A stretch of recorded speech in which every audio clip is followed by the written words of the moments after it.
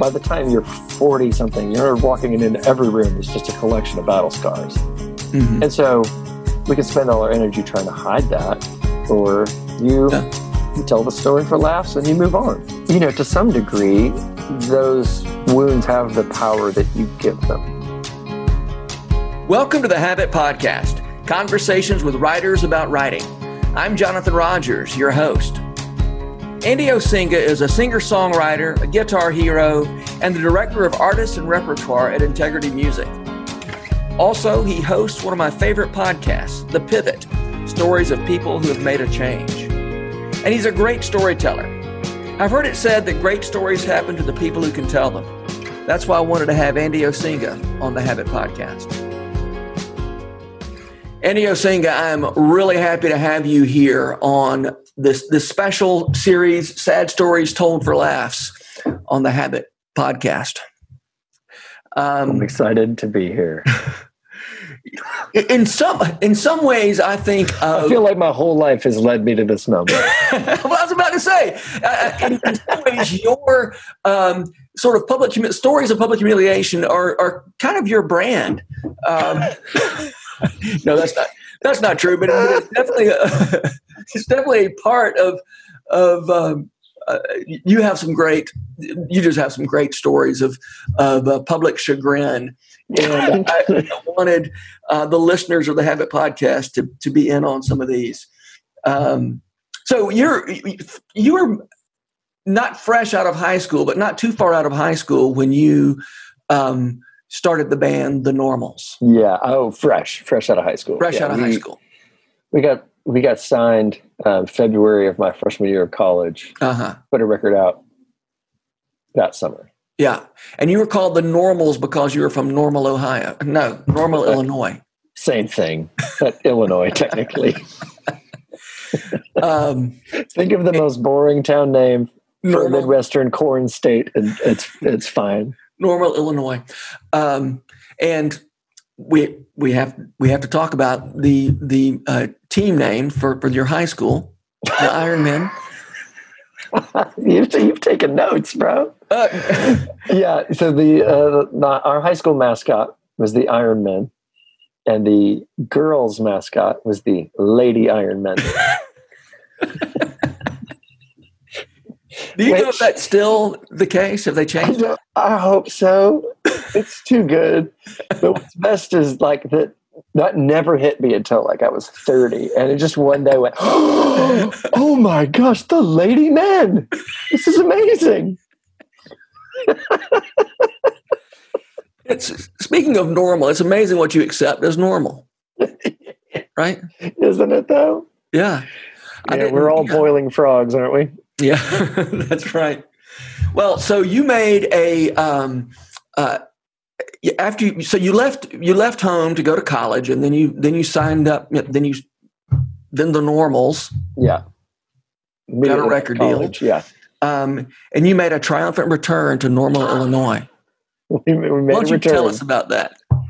You are now queued up to tell about. Yeah, this is not by no means the most embarrassing story, but it was it sort of ushered me into the next generation. Like I have a bunch of embarrassing stories from my childhood. Yeah. Even like at my church, in my youth group, I was always the kid that this stuff happened to, and then I moved away, got a record deal. Yeah, things are going to change. I came back to my hometown. It was the first tour I was ever on. And we were the opening band for the opening band. There were 3 bands on this tour. We were the very first. We played, 4 or 5 songs. And to be honest, that was a stretch for our ability. Wait, you played how many songs? I think 5. I think we played 5. Poorly. We played them all poorly. And then because we were the hometown band, some people in my town, including my parents, pooled together to promote a concert in my hometown. They booked a big room. It's the same room that Springsteen had done his acoustic tour in the year before. Mm-hmm. Of course, it was not sold out when we were there. Yeah. But it was, there were people, a bunch of people, a lot of people I went to high school with. Because it was our hometown show, they swapped us that one night, and we went in the middle. So there was a band, the band that, the middle band was opening for us, which was awesome. And their lead singer that night, he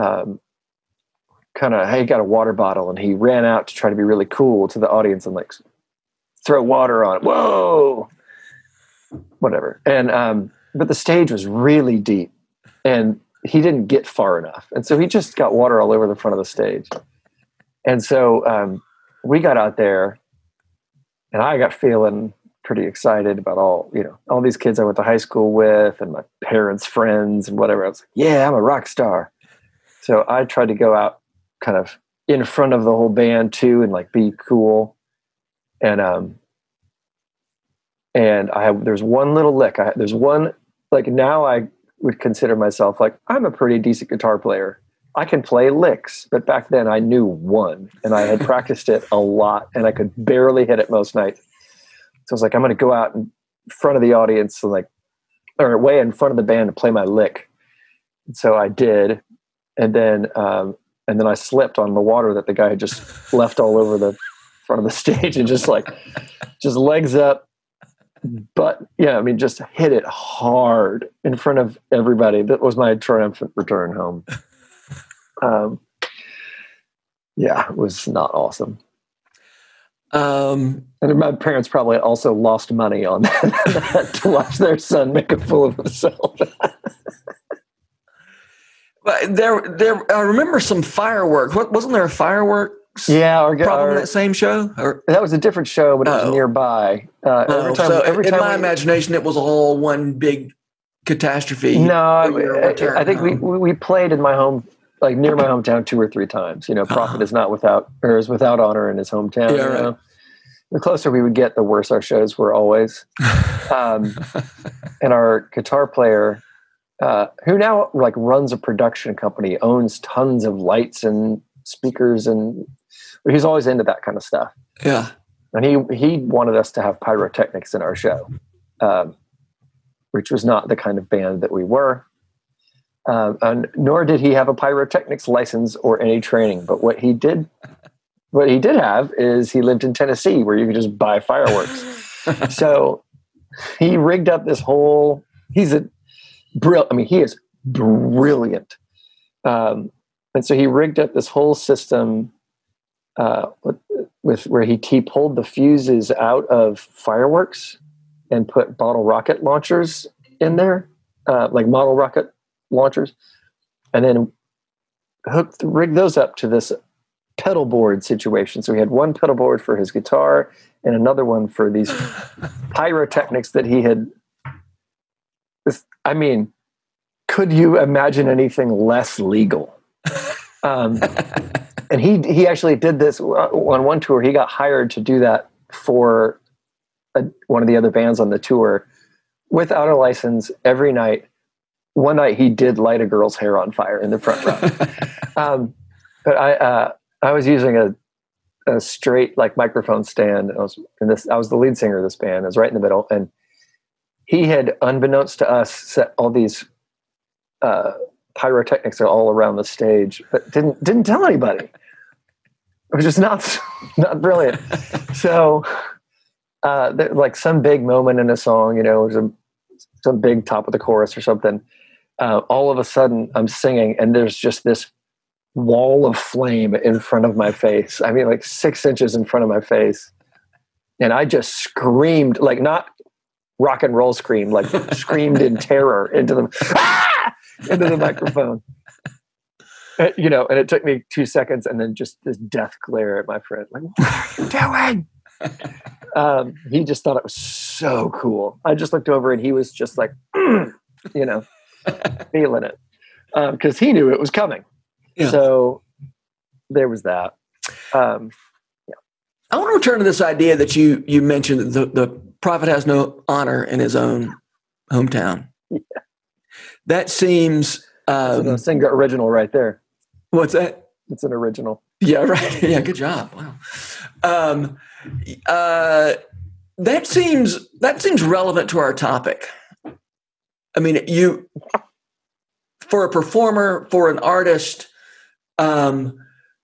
so many of these stories, these sad stories told for laughs, are about that contrast between who you are as an artist, as a performer on the one hand, and who you are as a person. Yeah. And the people who, and there's this conflict, or not. I mean, I don't know if conflict is the right word, but it's two different things. It is two different things, right? Even I don't care who you are. Mm-hmm. Your public persona, even if your public persona is to be a really down to earth guy, it's still different from who you are. Yeah. And so you're a little bit like a dog in a tuxedo. Thing, like in our circle of friends, like we have friends who are who mean a lot to people, who mean a lot to strangers. Yeah. And you hear people talking about your friends in a way you go, that's not the person I know. I know that guy. Whoever you're thinking of, it's not him. I'm glad that you have this person in your mind to inspire you, but I don't recognize them. No, it's so true. They're well, I think there's that's like the I think that's the effect, right? The effect of these two different people is that like you're seen as one when you know that you're another, you feel like another. But I wonder, and I know personally for me, like there's also a cause, which is that I feel like one thing, and yet I continue to present myself in another, or things happen to me, or what you're trying to fight against it as a kid. You're trying to figure out who you are and communicate to the world. No, who you think I am is not who I am. And that puts you on a path to have this kind of career where then you end up wrestling with that the whole time. Are you saying that's something that it's inevitable? I don't. I imagine I imagine there are some kids you could see and you could look at it and go, it's probably inevitable for that kid. Yeah. They're gonna have a career trying to figure out how to express themselves like that. Like they're fighting to figure out who they are and for you to know who they are. Huh. Maybe. I don't know. So that idea of you trying to express who you are, I mean, you've been doing this a long time. Yeah. You're deep in your 40s. I'm not deep. Okay. All right. I'm in them. Okay. You're sorry. I thought you were, maybe I thought you were older. Give me 2 I don't know how old you are. Anyway, that's not the point. Didn't know that was a hot button, by the way, until you hit it. You're in your 40s. Okay. Yeah. Are you, this idea of trying to make sure people know who you are? Yeah. Okay. Let me tell you another sad story for laughs. Okay. From when I was a kid, and you can learn a lot about me from this story. Okay. So I was a nerdy kid. Like I was into Legos and Star Trek. I did not really know how to. I was not a great social animal. Okay. And in this was probably, I think this was in 8th grade. It was in 8th grade, and in 8th grade at like school, I barely existed. I was very quiet. I didn't really have many friends, and just kind of like, back row, stay out of trouble. But at church, there was a youth group, and I was pretty vocal, and I had some friendships. Mm-hmm. And but I was always desperately trying to be cool and failing. And there one morning at Sunday, so they would have Sunday school at like 9, and then you go to big church at 10:30. Somebody had a little Tony the Tiger suction cup that had been in their cereal that morning, and they were taking turns just like sticking it on their foreheads and being stupid. I was like, oh, let me try. And I put it on, and I kept it on longer than anybody else. What I didn't realize is that was going to give me essentially a bright purple, completely spherical hickey in the middle of my forehead, like 3-inch circle. Yeah. And, which, you can't wash off. I remember going to the bathroom trying to wash it off and it was not washing off. You know, I didn't know what was happening. This poor kid got a buzz cut. There's no hiding. And my, you know, it was so ingrained in that culture. Like you don't ever leave church. Nothing will make you leave church. So I remember my people snickering at me and me sitting in the front of in the church there. And like my mom was in the choir just sitting there crying at everyone laughing at her son, but we didn't leave. We sat through the whole thing. And then she bought me makeup, like cover stick that you put over a pimple to try to cover it up. But just to cover it up, it was so bright. To cover it up, it looked like I had, Play-Doh or, you know, silly putty on my forehead. This is like a Klingon, like a Star Trek reference. And, you know, it was just like, it was this torturous, I was 14, like the worst time ever for like the nerdy kid to do something stupid like that. And, you know, like if I go back to Illinois right now, if I go back to that church, like someone will bring it up now. Wow. I'm 42 years old. Someone will bring up that dumb thing I did when I was 14. And there's probably an element of what I got into that was pushing back on, no, that's not who I am. Wow. You know? Yeah. Listen to my songs. I am not just this kid that stupid things keep happening to. And that was one of 80 of those things. Yeah. Now, of course, what's hilarious is my music career has been pretty much the exact same. Like I'm still a guy that trips and falls. I have 9 toes, you know, like, like, you know, that kind of is who I am. It's not only who I am, you know? Well, yeah. Okay. So what do we make of, I feel like there's some, I think there's some, it feels significant to me that you're a person with 9 toes and yet you wear flip-flops. I can't wear flip-flops because they don't stay on, but I wear slides or chacos. Okay. So I guess, so, okay. That I'm not going to hide it. That was insensitive of me to say you wore flip-flops. No, it's just hilarious because I can't grip. Yeah. Okay. And so, you don't keep your toes covered. Always, right? And that feels like that's a metaphor for something. Sure. Yeah. I mean, first of all, Andy Golohorn wrote a song about it and put it on a record, so it doesn't matter.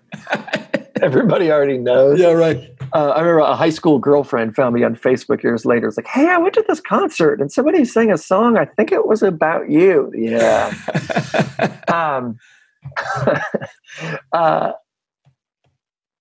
But yeah, I mean, you know, what's the point of? I mean, that's like that stuff happens to all of us, right? Like, well, and we all, whether it's like a physical thing, like we're missing a toe, or it's an emotional thing, like we're all, by the time you're 40 something, you're walking into every room is just a collection of battle scars, and so we can spend all our energy trying to hide that, or you know, you tell the story for laughs and you move on, you know? I mean, if you can, you know, some are deep wounds that are not ever going to be that. You know, like, this is not that. This is silly, you know? Yeah. But I think, you know, to some degree, those wounds have the power that you give them. Probably to all degree, but you know, often we don't. Often the work is figuring out the power that we've given them and then trying to reclaim it. You know, and a silly thing like that is like, yeah, I mean, if I was probably middle school me would have hit it for sure, but me now doesn't care. Yeah, right. And now it's funny. Like I forget about it. I was at a thing that thing we were talking about in Texas last week, and there's some people that I work with that like I see every day, who saw me in San Jose, like, dude, what happened to your foot? I'm like, oh yeah, I thought you knew this. I thought everybody knew this. Anyway. It was I guess we should say it was a lawnmower accident. Oh, it was a lawnmower accident. 16 years ago, 16 and a couple weeks ago. Okay. I was listening to a Random Good Game song in my backyard, and I slipped under the mower. The song was "A Pope Was a Lady." and which is still a great song. And then Andy Golohorn wrote a song about it. Then he learned that he had the wrong toe, so he wrote a different song about it, and that one's on a record, and that song is called Roast Beef. Yeah. One of the sort of categories of sad stories told by performers that I've noticed is the shady promoter story. Oh, yes. And I know you've got at least one doozy. Oh, I've got a few doozies. I've got a couple of promoters who walked around all day crying. A couple of promoters who walked. Yeah, that was tough. So that wasn't shady promoters. That was just unsuccessful promoters. Unsuccessful promoters. My previously referenced parents might have been those. We played this when I was with Caedmon's Call. We played this festival in, I think it was South Carolina. That it was a couple, like, at the time I would say we were sort of a B level act. We sort of were past the prime of the band's days. Okay. And, but could get an audience. And so you weren't on your way up, you're on your way down at this point. Sure. And that was my whole career with that band. The long fallback show. And it was us and Point of Grace and Big Daddy Weave. I think it was the three bands, and there were a couple local bands. And it was nice. It was a big stage. They had all the amps and drums that we'd requested. Tons of vendors, food trucks, and a big crew of, like, volunteers who were helping out, who were from, like, a local church. And we were all like, man, this day is going to be awesome. Yeah. And every band had their own, like, we were there in tour buses, but they also had, like, little Winnebago trailers for everybody. Like, super nice. Like, oh my gosh, this is amazing. First annual. And they open the gates and not one person shows up. When I say not one person, I'm not exaggerating. Like, not one actual person showed up. So there are volunteers. I mean, there's hundreds of people there who were working at the event. Maybe 100 people who were there, and not one single attendee. Nobody had bought a ticket.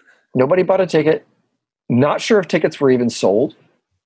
They definitely had not been marketed. And there started to be this sort of hubbub around, like, what is happening? And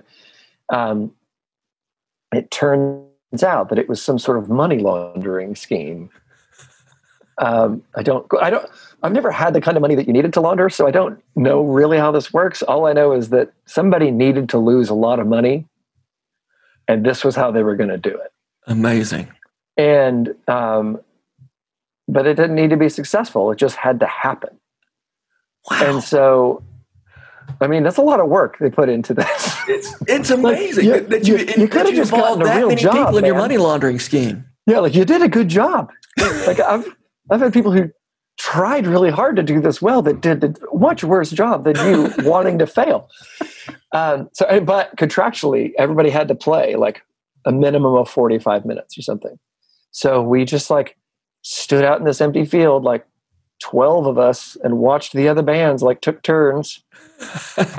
and then we had to go get paid. We still needed to get paid. Oh, yeah. And that was the deal. Like, for us to get paid, we needed to play. So we did play to no one. And, or I should say, we played to Point of Grace.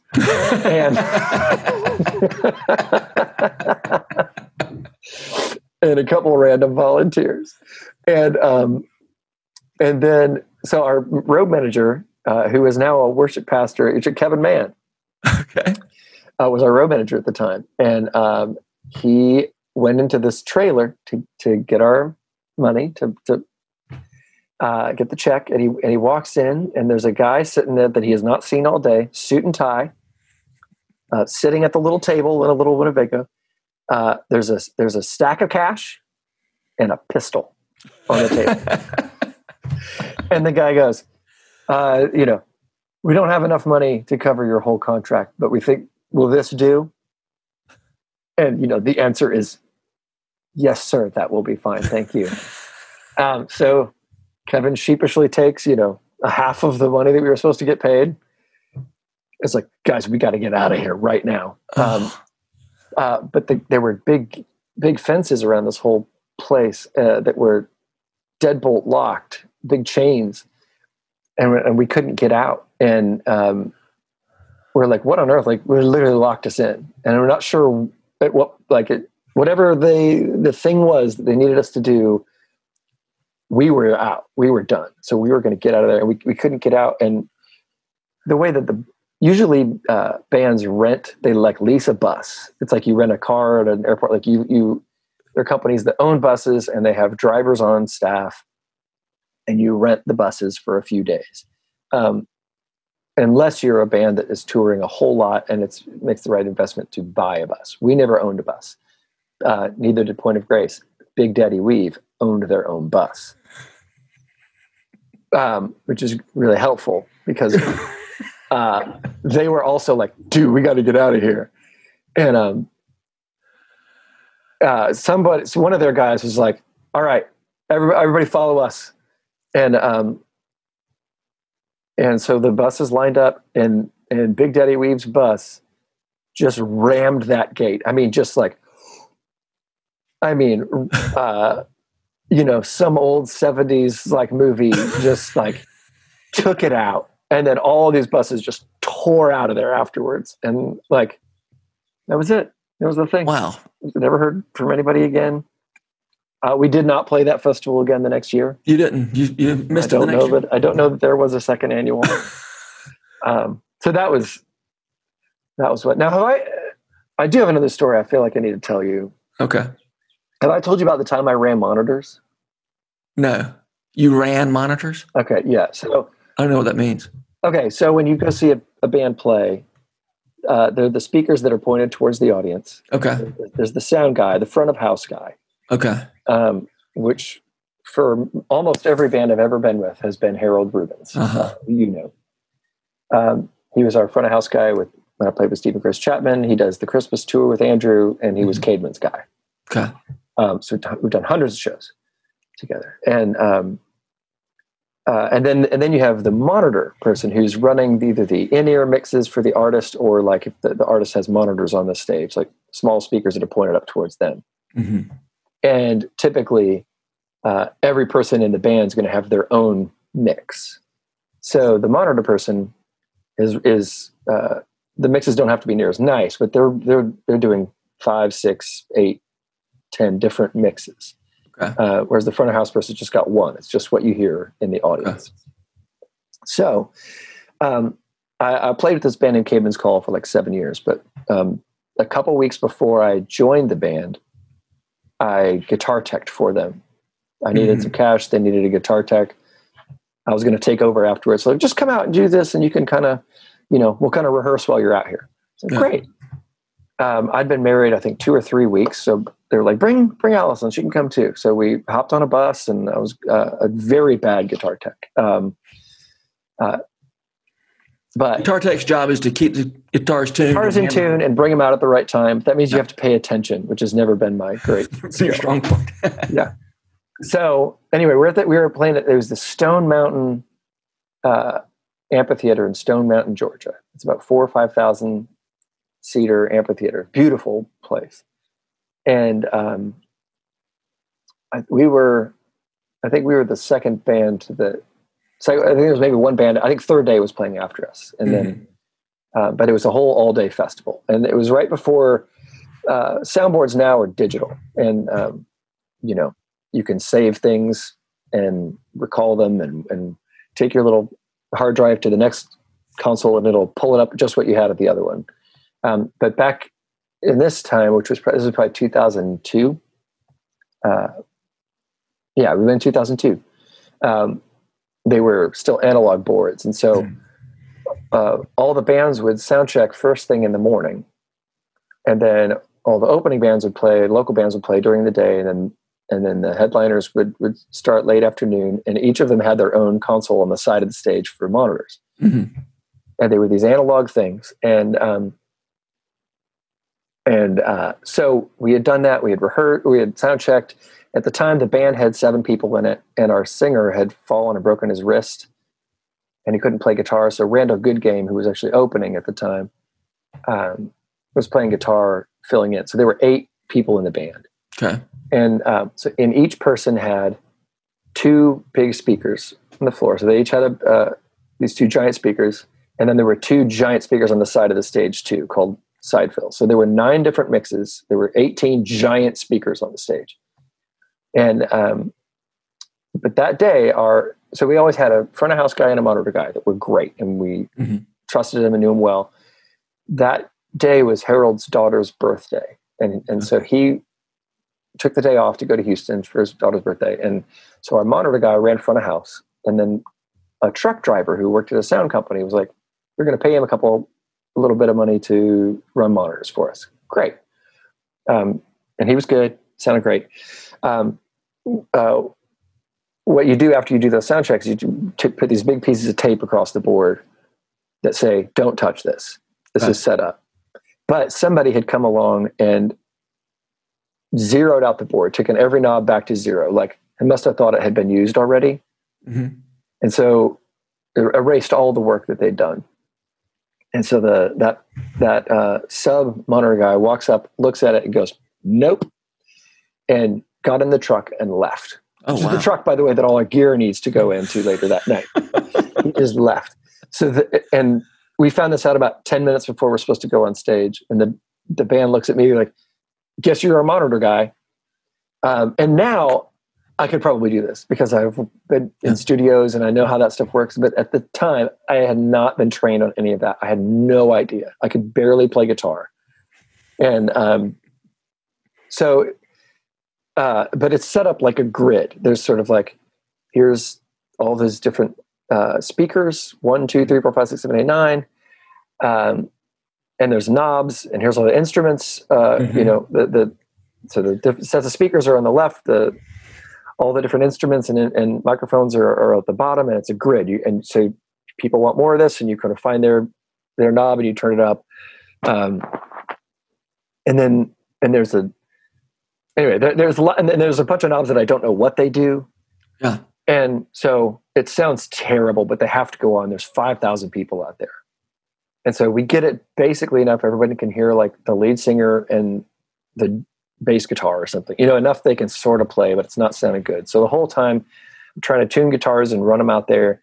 People are doing that little dance where they're pointing at their instrument and waving their fingers around. And I'm going, "Oh, no," I'm trying to figure it out. And I'm, you know, throwing guitars at my wife and yelling at her. We've been married for 3 weeks. "Run this out to clip," you know, or whatever. And so anyway, we're 5 or 6 songs into it. It's finally going. It's like leveled out. It's okay. It's not sounding great, but it's fine. The band's able to perform. And then Derek Webb, who was the guitar player at the time, had set down an acoustic guitar, and he had a little pedal that mutes it, but he forgot to mute it. So it started feeding back. So I have a button that's mute. So I muted it, and problem solved. He plays a couple songs on the electric guitar. Then he goes back to the acoustic guitar and picks it up, and he can't hear it. Nobody can hear it. Everybody's doing the dance, the wave. Hey, and more acoustic guitar. So I turn it up, and there's a little knob at the very top. It says gain. I turn that one up. There's a fader. I still don't know what the fader does. I literally turn every single knob on 10. I mean, the whole thing. And again, there's 18 giant speakers on the stage. Oh, no. And everything probably should have been at 2. Yeah. And then I realized, it's muted. So I unmute it. And I know this has been a long story, but at that moment, that's the loudest noise I've ever heard in my life. Just this, it just roars. And there are 8 people on stage. 4 of them immediately fall over. The music just stops. It's just dead on. And I, find it again and mute it. But the band is just laying on the ground. The audience has no idea what's happening. And then the lead singer all of a sudden starts going, I can't hear. And he runs off the stage holding his head. They call an ambulance because his hearing did not come back. Really? it ended up coming back later that night, but it took her like a couple hours. And that was the end of their set. Like, to the audience, the band sucks. The band gets a little better. They're playing along. All of a sudden, everyone falls over and a guy yells out screaming. Like, that was the end of the night. Ladies and gentlemen, third day. So anyway, that's what happened the one time I ran monitors. It's pretty awesome. That's amazing. I've never heard that story. Yeah, it's a pretty great story. Yeah. Okay, your favorite thing that I've ever known you to do is the Leonard the Lonely Astronaut record. Right. I mean, I just still think it's just one of my favorite things of all time. And so, that's been a while. That was, I guess, 2011. It came out at the same time my Flannery O'Connor book came out. I know that those came out the same month. It would have been 2012 when that record came out. Okay. Yeah. I made it in 11. That sounds right. Yeah. Okay. And so you built you recorded it in a studio that looked like a spaceship. Yep. And then our friend Kim made you a spacesuit. Yes, she and you did. wore the spacesuit while you recorded this concept album about an astronaut named Leonard. Mm-hmm. So you were the lonely, it was this sort of strange performance art that nobody was there to even see you do, right? Because you were just kind of... Yeah, it was about 3 years before Instagram could have been helpful in communicating that story. Yeah, right. Yeah. Yeah. And then when you went out and toured that show, that album, you wore the... I did. I wore the spacesuit. The spacesuit. Yeah. And brought some pieces of the spacesuit or spaceship to put up on stage. Yeah. Uh-huh. Which is really putting yourself out there. Yeah. Yeah. And sometimes people came to the shows or usually people came to the shows, and sometimes not very many people came to the shows. Yeah, there were some good ones. There were some not so good ones. Yeah. Yeah. And I've often thought about that. And I thought about you sort of first, I mean, the songs themselves, I felt like there was a lot of Andy Osenga in them, right? I mean, yeah, all your songs, but it felt like just the songs themselves felt a little bit vulnerable. Yeah. It was an extremely personal record. Yeah. And I think the act of the character, however effective the communication of that was, it allowed for some distance to say, all right, it gave some space to I can go into this stuff if it's not me singing about my family or my friends, but it's this guy singing about, if I can change enough details mm-hmm. to so that the names have been changed to protect the innocent kind of thing. Yeah. Right. Yeah. And just the thought of you putting on a spacesuit for crying. And I know you're nerdier than me, for instance. And so, it may not be quite as odd for you to put on a spacesuit as say me or as the years have gone, it has sounded stranger and stranger that I did that. Yeah. But I love the way you put yourself out there. And then I think about those nights. I don't know if there were a lot of nights, but I know there's at least one or two nights where it just really was a poorly attended show. Yeah. Well, it didn't. So right after we made that record, our home flooded. We lost just about everything we owned, and we were living in this tiny rental condo that our insurance company was paying for. And the months of marketing I would have done, I made the record and was able to devote myself to it. And then there were these months that I needed to market the shows. Yeah. Then I was an independent artist at the time, and I was doing all that, and I just couldn't do it. I didn't have the headspace. Taking care of the home and a brand new baby, and so I was just sort of crossing my fingers that someone in the town had told somebody else that we were going to mm-hmm. play a show. And some places they did, and they were great. Mm-hmm. And then there were places like Cincinnati where there were 5 of us on stage and 9 people out there. It was a little like the Point of Grace thing, but it wasn't as great of a story. Yeah. Yeah, it was just an actual lonely man in a spacesuit.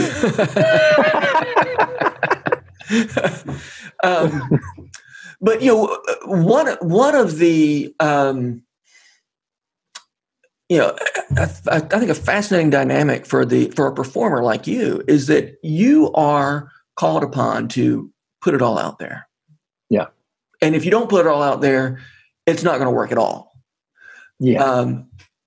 And yet you put it all out there with no guarantee that it's going to be received, right? The people who are in the audience, it's a very different dynamic, right? I mean, they're there for a show. Yeah. They're there to be entertained. They're for it asks of the audience $15 in 2 hours. It asks of the artist sort of bring your entire life and skill into these few moments and be wholly present with us.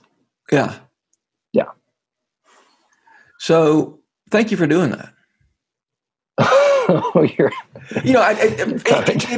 was as you were on that tour wearing your spacesuit, I think that's when it really came home to me what it costs people like you, the performer. We think of the performer as being the rock star hero, but it really is costly. And I don't know what else to say about that. I mean, that may be the end of my observation. But it was, for whatever reason, it was you doing that tour is where it really, the pathos of your situation really came home to me, and what y'all, people like you, are doing for the rest of us, giving us something we can't get for ourselves. Oh man, that's cool of you to say that, and I recognize that in artists that I love, and that when you go to see a concert or something, and you can tell immediately when the artist is present, and is engaged, and when they're not. And man, doesn't matter how great your seats are, if that artist is not able to be there that night, emotionally or whatever, in whatever it is, stand-up comedy, music, whatever, acting, there's nothing. And, for better or worse, I don't have it. My gear shifter tends to be stuck in give it all, baby. Probably there were times when it would have been wise to not do so. But also I think that, at least you can look back and you go, man, I didn't tell any lies, Yeah. Well, that gap between what the performer's investing and what the audience is investing, and that gap between the persona of the performer and the person who is the performer. Yeah. Those gaps are kind of where all these stories in this series live, Yeah. For sure. Right. That's where the wall, the wall gets a little thin. Yeah, right. And they see through. Well, okay. Well, last story I'll tell you is super quick. But have I ever told you about this one? When there was a season when I was in Caedmon's, when my wife was pregnant, and two of the other wives in the band were pregnant. One of them was in the band, and so we did this tour where we had 3 pregnant women on a tour bus. Okay. And Cliff and I would talk about this at length some evenings on stage. And we were playing at this big Baptist church in Texas. And I don't know now what I was trying to say or how I was trying to phrase it, but what came out of my mouth was, ladies, don't get too close to this band or we will get you pregnant. Oh, no. Again, not what I meant to say. Not how I meant to communicate. Right. Usually people say something like there's something in the water or something like that. That's what I was trying to say. Yeah. But that's not how I said it. Well, on that note, Andy, we're kind of out of time. I don't know if that helps your point, but it's just a good story. I had to make sure you knew. I've never heard that one. All right, Andy Osenga. We better wrap it up there. Jonathan, thank you. I know we have only scratched the surface on your stories of public embarrassment, but we're going to have to leave it there. Thanks for being here. You're the best, dude. Talk to you soon. This podcast is brought to you by The Rabbit Room, where art nourishes community and community nourishes art. And all our podcasts are made possible by the generous support of our members. To learn more about us, visit rabbitroom.com. And to become a member, rabbitroom.com/donate. Special thanks as well to Taylor Linhart for letting us use her song Diamonds as the theme music for Season 3 of the Habit Podcast. You can learn more about Taylor and follow her work at taylorlinhart.com. The Habit membership is a library of resources for writers by me, Jonathan Rogers. More importantly, The Habit is a hub of community where like-minded writers gather to discuss their work and give each other a little more courage. Find out more at thehabit.co.